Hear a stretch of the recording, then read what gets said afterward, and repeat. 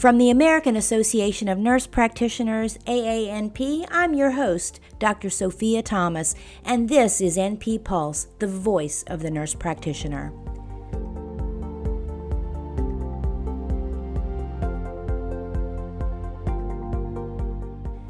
Welcome to NP Pulse, AANP's official podcast, bringing you unique nurse practitioner voices and expertise on issues that matter to NPs and to our patients.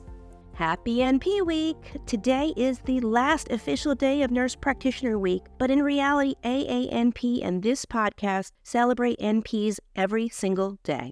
It's a great way to recognize all the hard work and positive impact NPs make throughout the year. And today, we're hearing from Joy Udoe, an NP originally from Nigeria, who tells us about the fascinating path that led her to become the healthcare hero she is today.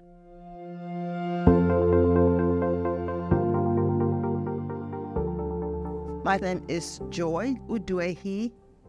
I don't know why you want to hear this story, but I'll tell it to you. It's a long story because I came from a different discipline. My first training was in the theater. So I have a master's in theater. And then I decided I wanted to go into nursing. So that was the first switch. And when I went into nursing, I decided, well, I like it. I'm doing it.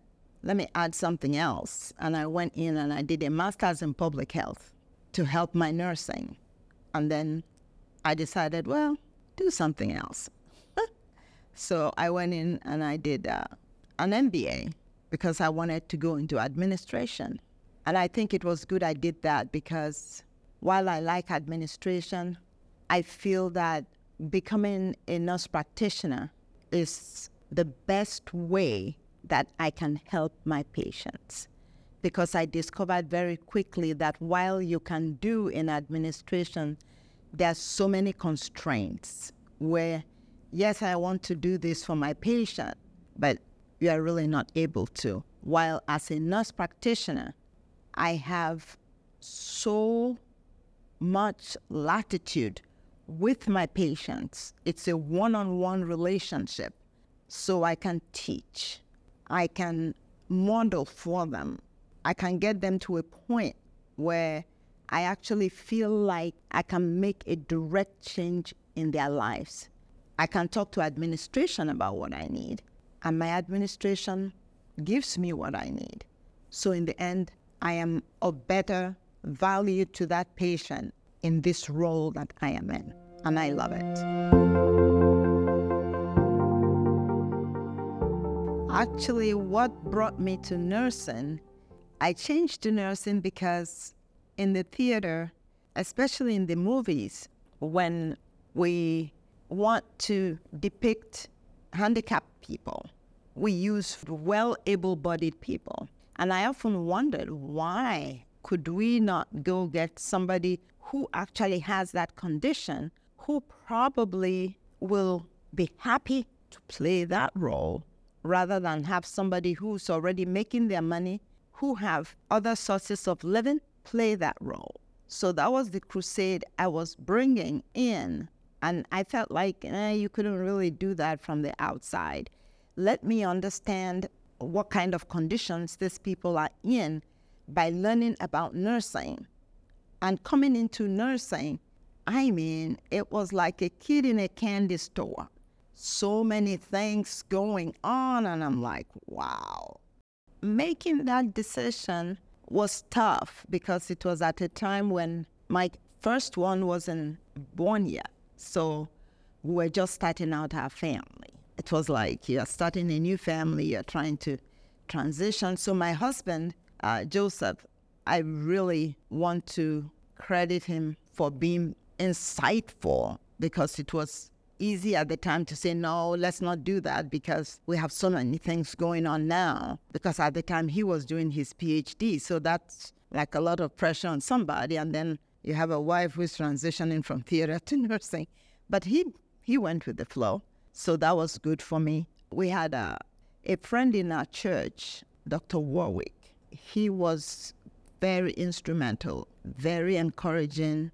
we moved here from Nigeria, so he was like a big uncle, somebody you could go to and just explain to him, and he would often just smile and say, oh, okay, now, here in America. And then he tells us, why don't we go this way? Why don't we talk to such and such a person? That was good for me, just having people on the outside that could help me. A lot of my instructors were quite good too. They were very nice to me.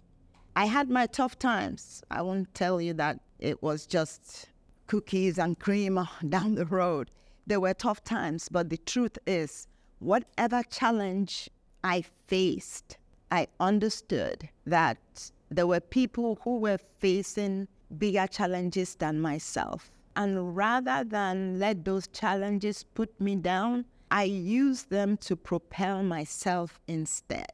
Because I told myself, if this person has addressed me in this way, that's not very nice, for whatever reason, I will remember what they said, not in a negative way, but in a way that will make it possible for me to keep moving forward.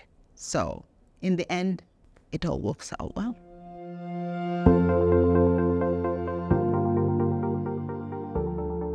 Whatever it is you're doing for this patient, they need you and they trust you.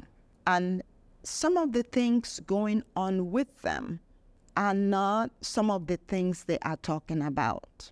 You have to really take time and find out what the problem is. And you find out that at home, we don't have 3 meals. I'm so worried about the children, but what is it you're worried about? Well, actually where I live is so far away, I don't know how they're going to get a bus to go to school now that I'm not there, or things like that. There could be language barriers, and she's the only one or he's the only one who speaks English in the home. And now they are in the hospital. So the dynamics change for that family. So right there on the spot, you have to be the one to be able to say, okay, there might be this problem going on at home. We find a way to attend to that problem. Now, as a nurse practitioner then, it is true that you are not in that kind of direct caregiving, but you become that person that they come to say, this is what this patient told me, how can we solve this problem? But because you have been a nurse, because first and foremost you're a nurse, that experience from the past helps you in dealing with these situations because you know who to talk to. You know, okay, I'll talk to social service. How about we use this service and that service and the other service to get this patient what they need? Sometimes just being able to tell administration, hey, this is going on with this patient, how can we help them? And I will say that in my role as a nurse practitioner, my establishment has been really, really wonderful about providing what I need to help my patients get to where they need to go. As soon as I say, this is what we need, I do get what I need to help these patients. But I just feel that the nurse practitioner, no matter the discipline, whether it's psych, med, surg, wherever, we are positioned to be able to help bridge the gap because we talk to the patients. We have a relationship with them. I mean, I always like to establish a relationship with my patient so they can tell me what is truly going on. They can tell you what is going on, but then there is tell you what is truly going on. I always tell them, when they come in, Ms. Jo, I say, okay, now tell me truly what's going on. Then everybody relaxes. It's like, okay, now let me tell you. And I broke up with him and all of that. So really, that's what the problem is. And he was the one I was depending on financially. So what am I going to do? Or we just moved apartments and we don't have any money. Then the next thing to do, whether it's therapy they need, you steer them in that direction. If it's financial resources, you can talk to them. Even I've addressed matters about going back to school. That solves the problem over a long period of time. So there's I think the nurse practitioner is in such a very privileged position because you can influence so much for your patients. So much. Thank you for sharing your story with us, Joy. I am energized by the way you care for your patients, and that dedication to high-quality care, which I truly love, while addressing social determinants of health, is something we, as NPs, all share. I hope everyone listening has enjoyed these special NP Week mini episodes of NP Pulse. We strive to feature a variety of NP voices and to explore the many ways in which NPs, working across different specialties and different settings, can inform and inspire through our shared commitment to patients. The American Association of Nurse Practitioners is committed to increasing access to the high-quality healthcare NPs provide. Learn more about the many benefits of becoming an AANP member at aanp.org. I've enjoyed my membership for decades, and the benefits are boundless. Please subscribe to this podcast, share it with your colleagues, and check back regularly for new episodes. Our next episode marks the 100th episode of NP Pulse, and President Dr. Stephen Ferrara will join me to look back at many of the memorable moments NP Pulse has shared. As always, be kind, be safe, be effective, and be the voice of the nurse practitioner.